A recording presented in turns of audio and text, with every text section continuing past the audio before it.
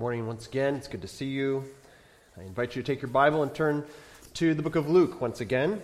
Grateful for our brothers Clayton and Israel for preaching the last 2 weeks. I tried to take some extra time to work on my Doctor of Ministry responsibilities, and of course had a funeral in the middle of all that, so it didn't work out exactly as smoothly as I had hoped, but we leave that in the Lord's hands. But that's why they preached back to back like that, was to give kind of a devoted time for other responsibilities that I have right now. But looking forward to being back in the book of Luke with you, and in Luke 6 specifically today.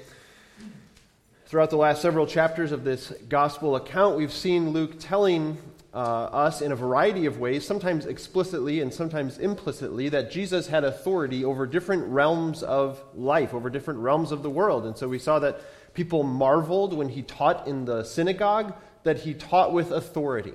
And then we saw that he had authority to forgive sins. And we saw that he has authority to heal lepers or the lame. And today we're going to see more areas of life in which Jesus is Lord, in which his authority reigns. And so follow along with me as I read here from Luke chapter 6, verses 1 through 19. On a Sabbath, while he was going through the grain fields, his disciples plucked and ate some heads of grain, rubbing them in their hands. But some of the Pharisees said, "Why are you doing what is not lawful to do on the Sabbath?" And Jesus answered them, "Have you not read what David did when he was hungry, he and those who were with him, how he entered the house of God and took and ate the bread of the presence, which is not lawful for any but the priests to eat, and also gave it to those with him? And he said to them, the Son of Man is Lord of the Sabbath." On another Sabbath he entered the synagogue and was teaching, and a man was there whose right hand was withered. And the scribes and the Pharisees watched him to see whether he would heal on the Sabbath, so that they might find a reason to accuse him. But he knew their thoughts, and he said to the man with the withered hand, "Come and stand here." And he rose and stood there, and Jesus said to them, "I ask you, is it lawful on the Sabbath to do good or to do harm, to save life or to destroy it?" And after looking around at them all, he said to him, "Stretch out your hand." And he did so, and his hand was restored. And they were filled with fury and discussed with one another what they might do to Jesus. In these days he went out to the mountain to pray, and all night he continued in prayer to God. And when day came, he called his disciples and chose from them 12, whom he named apostles: Simon, whom he named Peter, and Andrew his brother, and James and John, and Philip, and Bartholomew, and Matthew, and Thomas, and James the son of Alphaeus, and Simon who is called the Zealot, and Judas the son of James, and Judas Iscariot, who became a traitor. And he came down with them, and stood on a level place, with a great crowd of his disciples, and a great multitude of people from all Judea and Jerusalem, and the seacoast of Tyre and Sidon, who came to hear him and to be healed of their diseases. And those who were troubled with unclean spirits were cured. And all the crowd sought to touch him, for power came out from him and healed them all.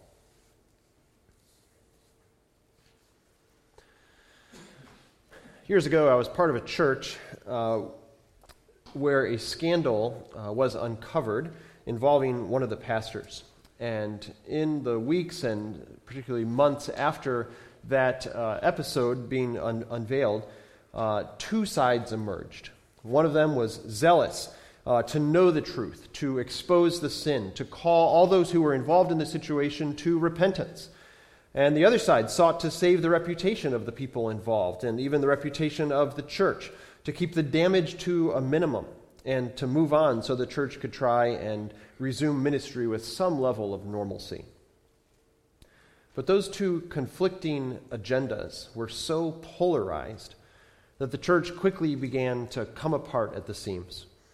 It seemed that every time you came around a corner, you'd find another group of people gathering their heads together and whispering to one another. And you'd begin to see who was part of which crowd of people whispering and who was part of another crowd of people whispering. And this was how you had conversations before text. I know some of you may not remember a time like this, but this was how people actually talked, like face to face. And I know it's kind of crazy, but sides began to form.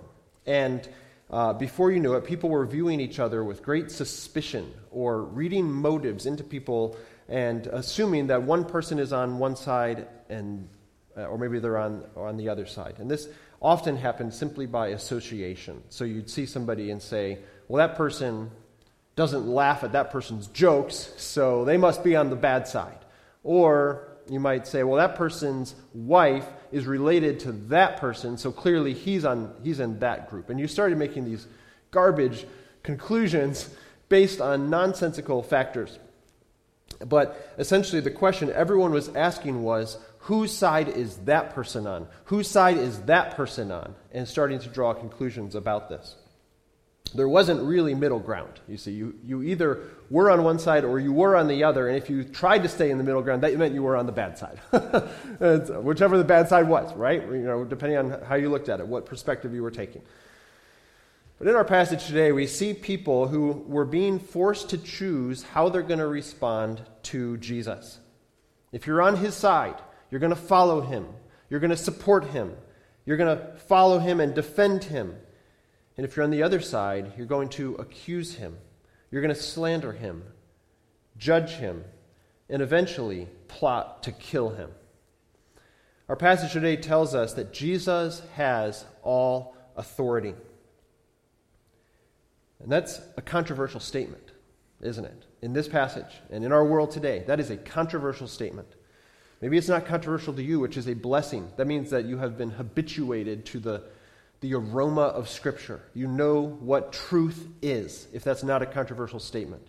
But go outside these walls, talk to people who are currently worshiping some other god, or perhaps worshiping just the god of their dreams and their ambitions and their wallet and their bank account. And it's a very controversial statement.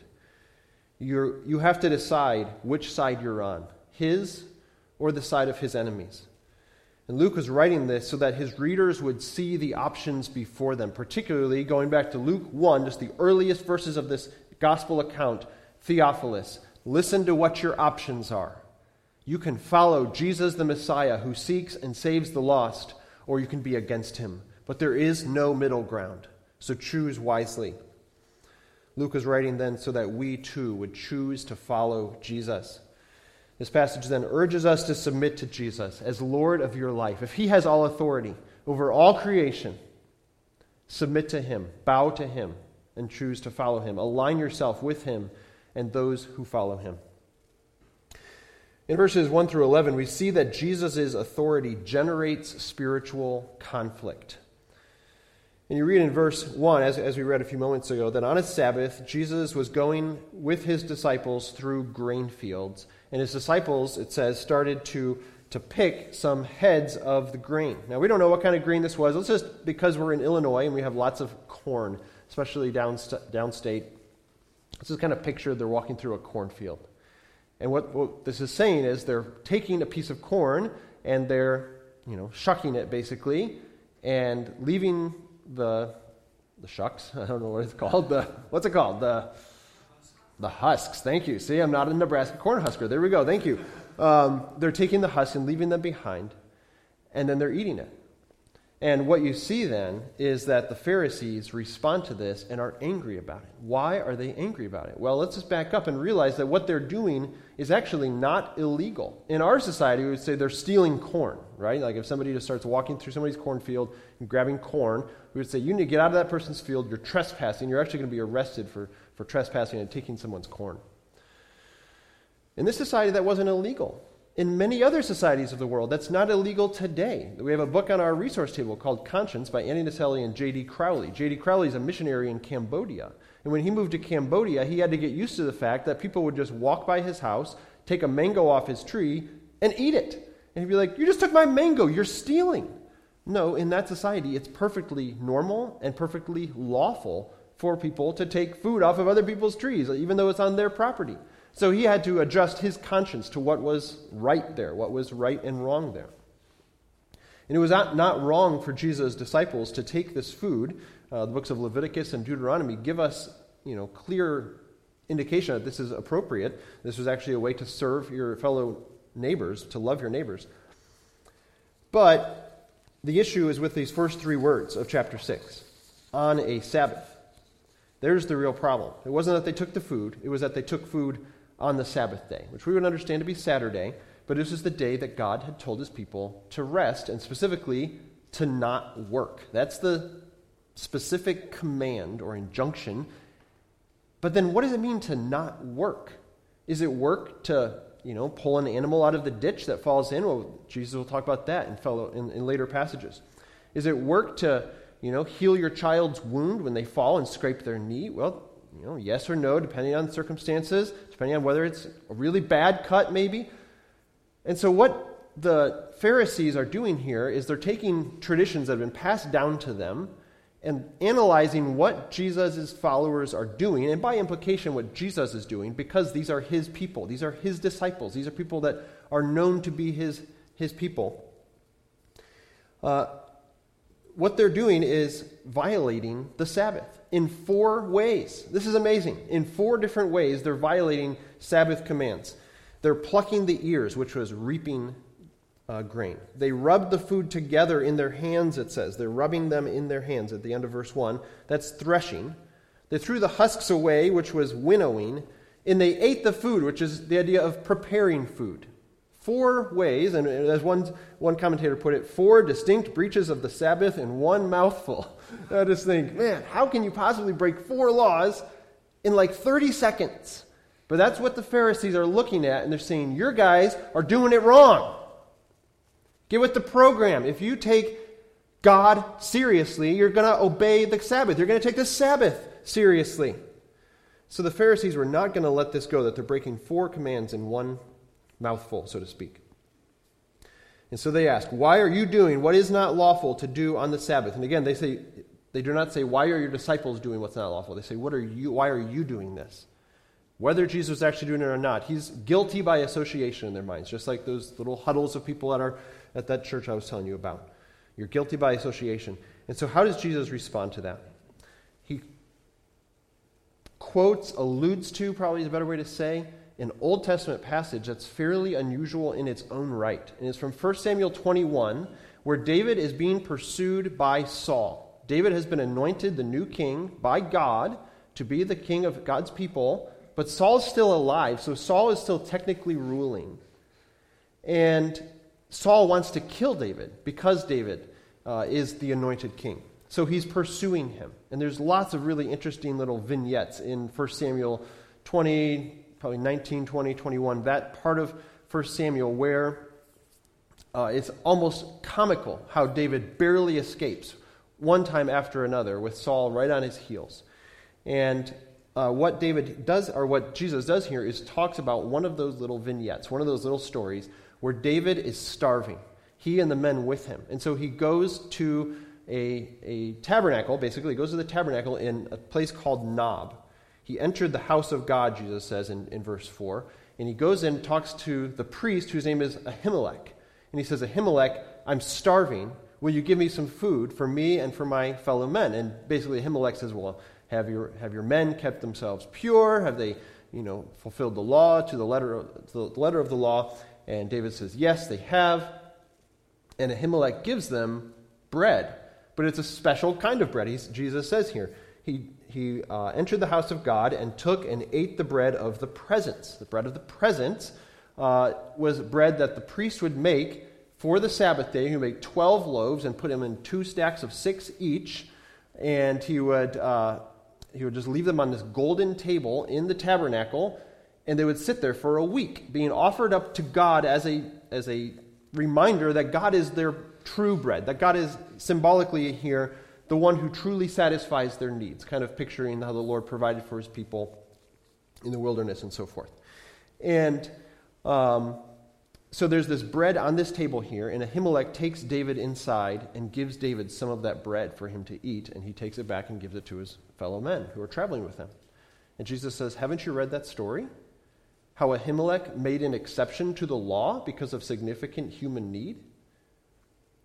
And now I just want to tell you, is basically what Jesus says. If David could do that, if an exception could be made for David, an exception can be made for the Son of Man, which is the title that he uses for himself here again in verse 5. The Son of Man is Lord of the Sabbath. And remember, the title Son of Man comes from Daniel chapter 7, where you have this image of a person who is, who has characteristics of humanity, but also characteristics of divinity. And you have them combined in this one person. And what we find out is that Jesus calls himself the Son of Man. Jesus is the fulfillment of the expectation in Daniel 7 of this person who would be both God and man. And he says the Son of Man is Lord of the Sabbath. And so I think Jesus alluded to that story from 1 Samuel 21 to say that the priest recognized the intent of the law, which is love. And he recognized that what was necessary here, that showing love here was more necessary than keeping the law to the letter of the law, so to speak. And this is why in Hosea 6:6, which is a passage that Matthew in a parallel account quotes. So in other words, when Matthew tells this story, he quotes Hosea 6:6, which says, God desires steadfast love rather than sacrifice. The spirit of the law is love. David was a beneficiary of someone understanding that. And Jesus is saying this is how you should be viewing this as well. The spirit of the law rather than the letter of the law. And I think the point is that the people of Israel had a high regard for David. He was God's king, chosen to fulfill God's plans. But Jesus is the true and better David, the true king who only does what is righteous, unlike David. He never lied like David did. He never hid his sin or committed murder or adultery like David did. But if an exception could be made for David and those with him, so they could eat food that was only intended for the priests. So the priest would make it on a Sabbath. The next Sabbath, he would replace it with new bread and eat the old bread. If he could eat that bread intended only for the priests, then certainly an exception could be made for Jesus, who is the Son of David, but also David's Lord. And the reason Jesus gives for why he can do this on the Sabbath is because in verse 5, the Son of Man, Jesus himself, is the Lord of the Sabbath. That means, in part, that he's the creator of the Sabbath. It also means, in part, that he has the Sabbath comes to fulfillment in him. In other words, he is the true and the better Sabbath. Jesus provides the people with the true rest, the true restoration that his people need, that the Sabbath was intended to give. This is why in Matthew 11, 28 and 29, Jesus says, "Come to me, and I will give you," what? What's the word? "I will give you rest." I will give you Sabbath rest. Jesus is the true and better Sabbath.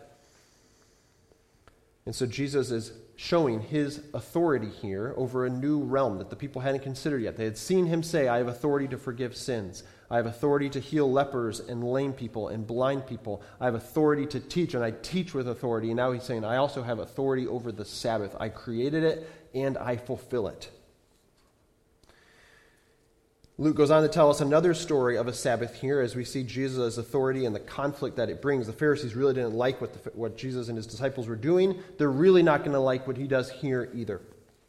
On another Sabbath in verse 6, he entered the synagogue and was teaching, and there's a man standing there with a withered hand. So just a hand that's just hanging there and is worthless because it's so weak. Maybe there's some muscular atrophy or, exactly what medical term we might use, say. But some of you may even remember or have realized, perhaps you didn't realize, that one of the members of the mission team from Minnesota that was here this summer, one of them had what we might call a withered hand. He worked super hard. So maybe you didn't notice that as he's walking around, pulling bushes out along this side of the wall and planting new bushes on that side of the wall and things like that, he's doing it with basically one hand. His other hand was just kind of hanging there, and he would use the arm to support it, but his hand was basically worthless. And that's what Jesus is describing, or what Luke is describing here, that Jesus sees a man with a hand that was totally worthless. And Jesus has a couple options here. He could heal it, or he could say, "Come back tomorrow when the Sabbath is over, and then I'll heal it." But Jesus wanted to make a point. And Luke wants to make a point by combining these two stories, that Jesus has total authority over the Sabbath because he is the fulfillment of the Sabbath. So this man has a hand that's totally useless, and it has significantly hindered his life. And people notice that Jesus calls him up to the middle to see whether, or before that even, the scribes and the Pharisees watched him. They're eyeing him to see if he's going to do something evil. That's the way they looked at it. This is the idea of when I worked at Land's End at Yorktown Mall. I don't even think it's now in the mall. This was when it was outside of the mall. It's a clothing store up in Yorktown. When I worked there in high school, One night I was there with another employee, and I noticed that a customer across the store was staring back at me, which is very unusual. Typically you're looking at the merchandise. And she was kind of standing there. This was winter, so she had a big coat on, and she was standing by the cashmere sweater rack, conveniently. So I just kind of observed. This was probably a situation where I needed to go get closer to her and see what was going on. And so I kind of caught the eye of the other employee and made some comment, kind of a code that we had, that basically something was going on here. And so I went over there and started asking her if she had any questions. She looked super sus, as they would say today, suspicious. And I went over to her, and then I just kept watching her the whole time. I did not take my eyes off of her. I followed her from rack to rack to rack throughout the store, and she's holding this big bundle under her coat and trying not to make it look obvious. And so then she went into a fitting room. And so I got the other employee to come over, and we just had a conversation right outside the fitting rooms. And we're just talking about the weather or the Bears or whatever else was going on then in 2000 or 2001 or something. Again, before all these people right here were alive, just to make that clear. And to date myself. But we just stood there and basically, while she was in the fitting room, we were watching her. But we were keeping an eye out to see if there was something going on. And then she comes out of the fitting room a minute later, and there's a huge pile of cashmere sweaters, and she darts for the door, and she's gone. I assume all the cashmere sweaters were there in the fitting room. Maybe she kept one under the coat, who knows? But that's what the Pharisees were doing. They were watching her, watching him in this case, to see what was going on, to see if something bad was going to happen. But what was the bad thing? Jesus healing somebody who had a lifelong deformity. This is what the prophets would say is calling good evil and calling evil good, which we see throughout our society today. And when Jesus tells him to stand up so he can make this public, that he can make it public that he's Lord of the Sabbath, in other words, you would think people would be holding their breath, and when you see him heal him, there would be great celebration. People would be putting their hands over their mouths and then cheering and clapping and going to give the man a hug because for the first time in his life he has two working hands. And instead, the Pharisees in verse 8, verse 10, verse 11. Skip down to the end of the passage. They were filled with fury. They couldn't believe it. How dare you break the Sabbath in a synagogue of all places, when you could have just done this a couple hours from now, Jesus? To be filled with fury over Jesus doing something good. A few years ago, an author named Michael Oren, who is an American-born former Israeli ambassador to the United States. So in other words, he was born here, but he is Jewish, so he then moved over to Israel and was an ambassador to the U.S. Well, he came over to speak at University of California, Irvine, and very liberal, hotbed for liberal ideologies today. And he's speaking there about, Israeli relations with other Middle Eastern countries, I think, was the basic gist. I actually only saw a clip, not of the speech, but of him trying to give his speech. And as he would start to talk, right after a very nice introduction, he starts talking, and within 10, 15 seconds, somebody stands up and starts screaming at him about hatred and all these kinds of ideas. And the police come and escort that guy out. And he starts talking again. 10 or 15 seconds later, they do it again and again and again. And I think they arrested something like 12 people, took people to jail for interrupting this public convocation where there are probably thousands of people in this huge auditorium, and all they're doing is screaming hatred, spewing curses and hatred at this man who's just simply trying to give a public speech in America, no less, where we have freedom of speech and so forth. That was a hostile audience, and that's the kind of audience that Jesus was dealing with that day. How dare you do this on the Sabbath? How dare you break God's law? What we're seeing in verses 1 through 11 is that Jesus' authority generates spiritual conflict. People are falling on his side or on the other side, on the good side or on the bad side. And what we understand is that the eyes of the Pharisees were blinded by sin, as all of our eyes were blinded by sin before the Holy Spirit opened our eyes and gave us life.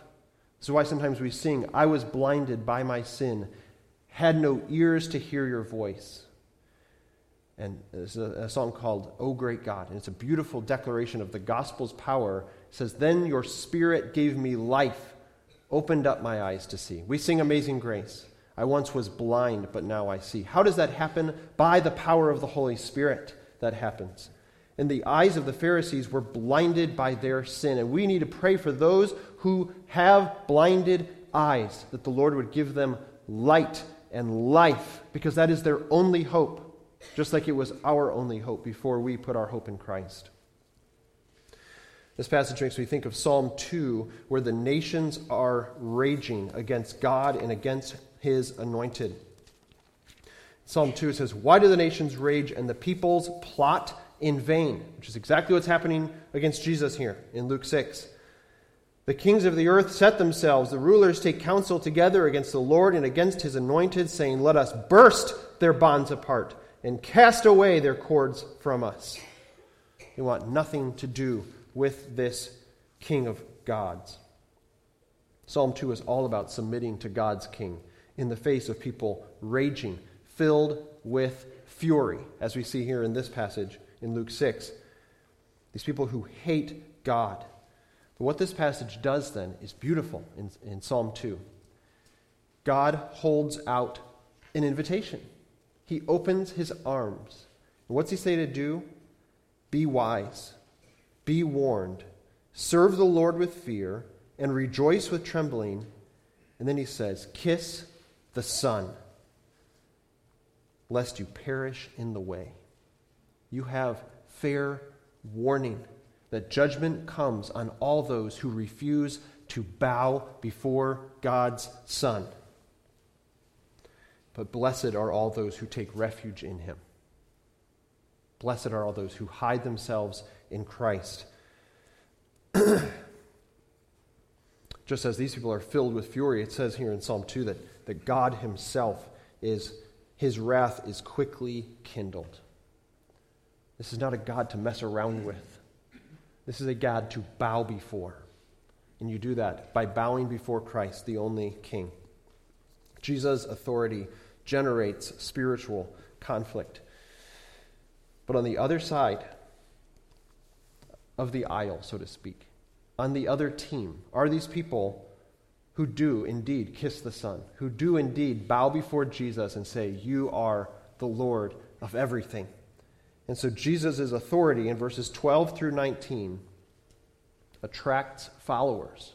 People are drawn to Jesus for the same reason that other people are rejecting Jesus. They want nothing to do with him. Other people say, wow, this is the person I want to follow. He's clearly Son of God and Son of Man. So several features stand out here in verses 12 through 19. And I do realize that verses 17 through 19 is really the beginning of what we might call the Sermon on the Mount, or the Sermon on the Plain, technically, here in Luke. But, and we'll pick up with that in a couple of weeks here in verse 20. But verses 17 through 19 continue to show people flocking to Jesus, attracted to his message, attracted to his person and his work. Several features stand out, though, in verse 12. The first is, in these days he went out to the mountain to pray, and all night he continued in prayer to God. All night. 10 hours, 11 hours of prayer? That's amazing. And why did he do that? Why would Jesus need to pray? Because his life and his ministry depended on God's power. Our ministry does too. This is why we pray so regularly for our evangelism and for conversions. Because giving the gospel to someone is not, here's the technique, and now see the result.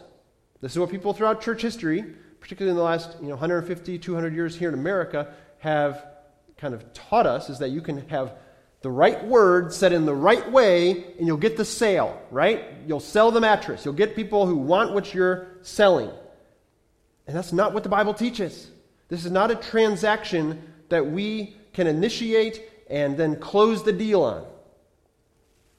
We pray for evangelism, for our evangelism, and for conversions from that evangelism, because evangelism is a work of God. Conversion is a work of God. This is why we pray regularly for the preaching of God's words, because we need spiritual ears to hear the word of God, to see the truth and the glory of God. Our preaching and our evangelism do not succeed because of the power of personality or because of the techniques that we incorporate in our preaching or in our evangelism. They succeed because the Spirit of God opens blind eyes, because the Spirit of God makes dead people alive. And so that's why we pray every single Wednesday night for God to use the regular preaching of God's word, for God to open blind eyes of people in our neighborhood and people near and far around the world. This is why we urge you to pray for these same matters with us. And that's why when we give you these membership directories here, on the front cover, all you have here are names. Okay, if you want the addresses, phone numbers, email addresses, birthdays, anniversaries, we can give you that. We'll print it out for you. You just let us know that you want that. You also have the app available to you, and we're happy to walk through how to download that. But why do we give you this list? So you can pray these ways. And 1,000 other ways, but there's some suggested ways here. The first one, for the regular preaching of the Scriptures. Take this out every day and pray for Melissa Chen, for Carl and Evelyn Conrad, for Ryan Daly, for Sherry Daly, for Franklin and Barbara Davidson. Just go down the list and pray for those people to respond well to the regular preaching of the Scriptures. Pray for the three of us elders to just continue to go back to the Word. And I will tell you, as a quick parenthesis, the thing that encouraged me the most over the last 2 weeks was that when you came here 2 weeks ago, you heard the message that God intended for us to hear from Ruth 1 through 5. And then last week, you came and you heard the message that God intended when He breathed out Hebrews 1 through 4, that Jesus is superior. And you don't need me, you don't need any of us. You just need somebody who's committed to the Word of God to preach the Word of God, because that's what changes lives. And so that's why we spend 40 to 50 minutes every single Sunday preaching the Word of God. And so, all that to say, pray then for our evangelism. Pray for conversions. Pray for us to be hospitable and to disciple one another. These are things that are spiritual works. Is it appropriate to pray for physical needs? Yes, please do. Please don't be cold when somebody says, I'm dying, or my husband is dying. Whatever the situation is, don't be cold toward that. But also be praying with spiritual eyes and spiritual hearts toward what the Lord is doing behind the scenes, invisible spiritual realities. So we see Jesus praying here, and what we're noticing in verses 12 through 19, just to zoom back in, I suppose, after we took that parenthesis, is that Jesus' authority attracts followers. Luke talks about prayer more than any other gospel author, and what he does is he connects prayer with major situations in Jesus' life. So, when he was baptized, when he's about to go to the cross, these kinds of moments. And what Jesus is doing here is calling out of we assume hundreds of people who are flocking to him, saying, we'll do everything you tell us to do. We want to help any way we possibly can. We'll give you a place to sleep. We'll give you meals. Whatever they were doing to bless Jesus, out of those he chose 12 people that he called apostles. And what we see is Jesus taking the initiative on who these people should be after he prayed for these people. And so he calls out 12 people. The next thing that we notice, though, about these 12 people is that he uses ordinary people. And he still does that, which is why we're here. Because God uses ordinary people. He chooses ordinary people to do his work. He loves ordinary people. And so, for instance, when you see the name Bartholomew, where else in the Bible do we learn about Bartholomew? Nowhere. We don't know anything about Bartholomew except that Jesus hand-picked him. He only shows up in 4 lists of disciples. This one in Acts, one in Mark, and one in Matthew. That's the only 4 places in the Bible that we see Bartholomew. So what do we know about him? Nothing. Except he loved Jesus. And Jesus hand-picked him to do work with him, to minister with him.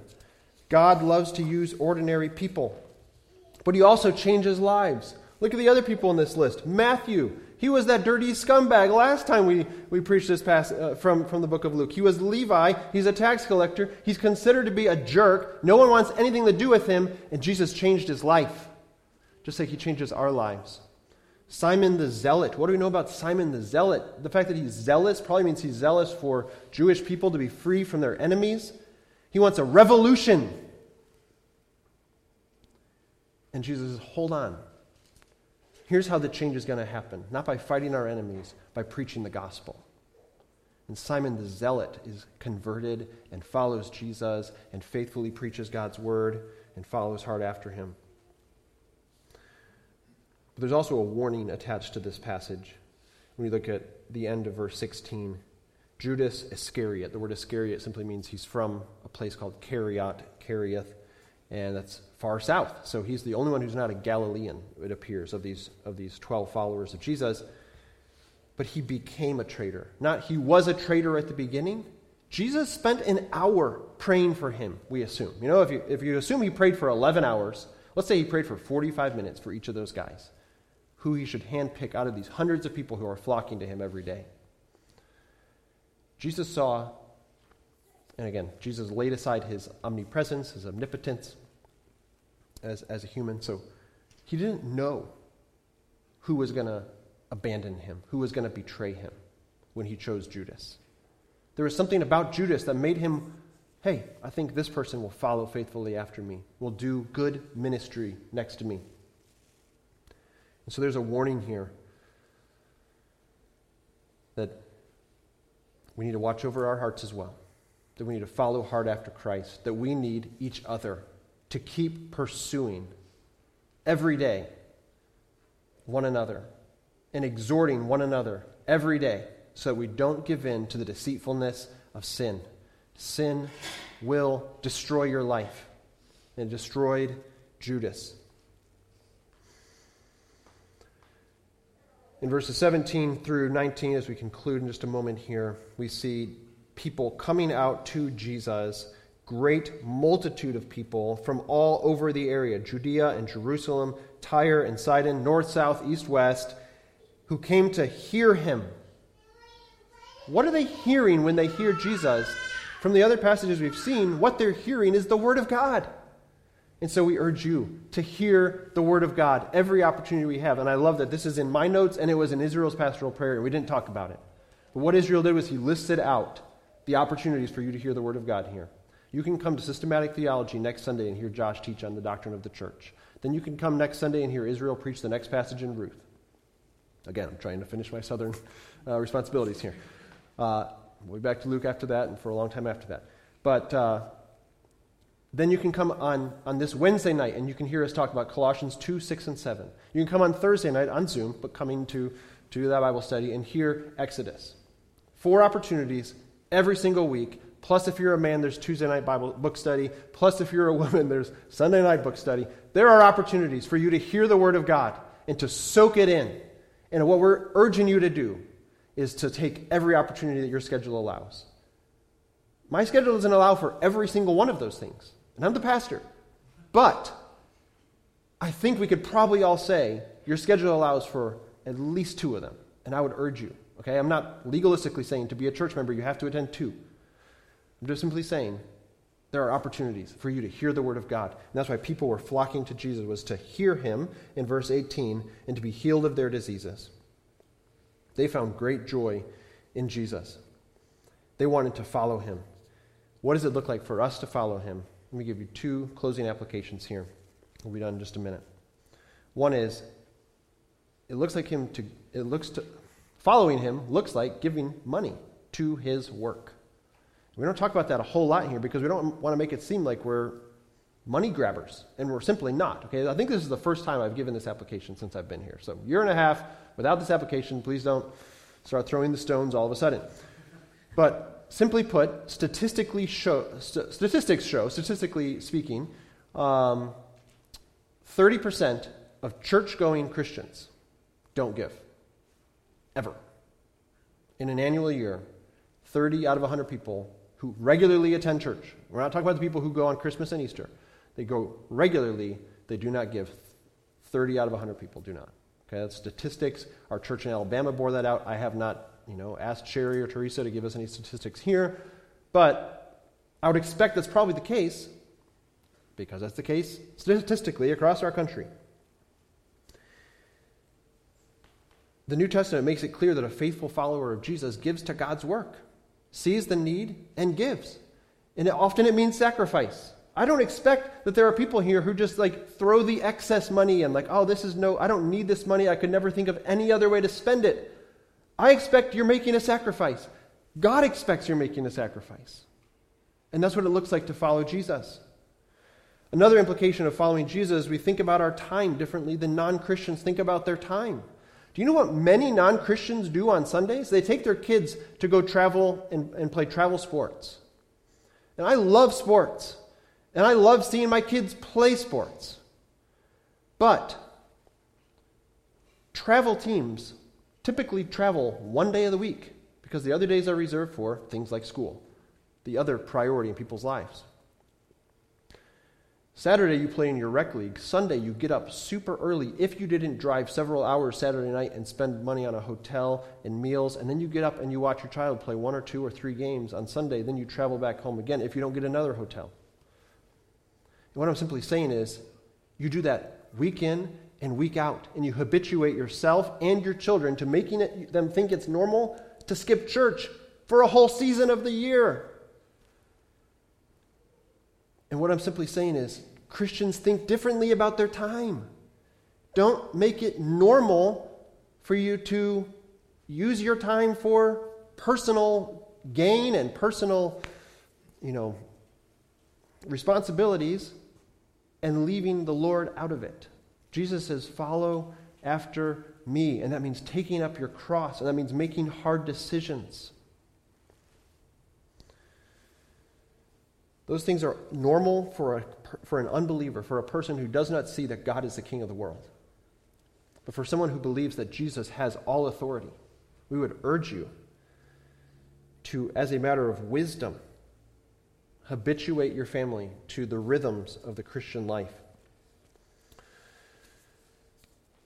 That church situation I told you about did not end well. Our family and dozens of others, hundreds and hundreds of people, left that church because of that conflict that was going on. There were members' meetings where people were standing up and yelling across the room at other members in the same room, in the same congregation. It was very clear that sin was entrenched in that church, and it wasn't going to change. The lines had been drawn, as they were in the life of Jesus. You were either with him, and you were among those who walked through grain fields and picked food on the Sabbath, or you're against him, and you're among those who rage against him. And this passage urges you to see that conflict and to choose to follow after him by repenting and believing. Align yourself with him. Don't push him away in disgust and go on living your own way, your life, your own way. Jesus has all authority, so bow to him and submit yourself to him as our gracious God. Let's close in prayer. Lord, we thank you for the truth of the gospel, for the fact that we can open up any passage of your word and see how it reveals your glory and our need for you. We desperately need you, Lord.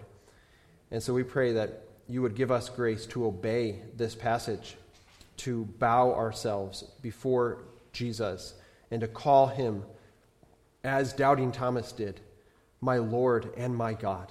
We pray in Jesus' name. Amen.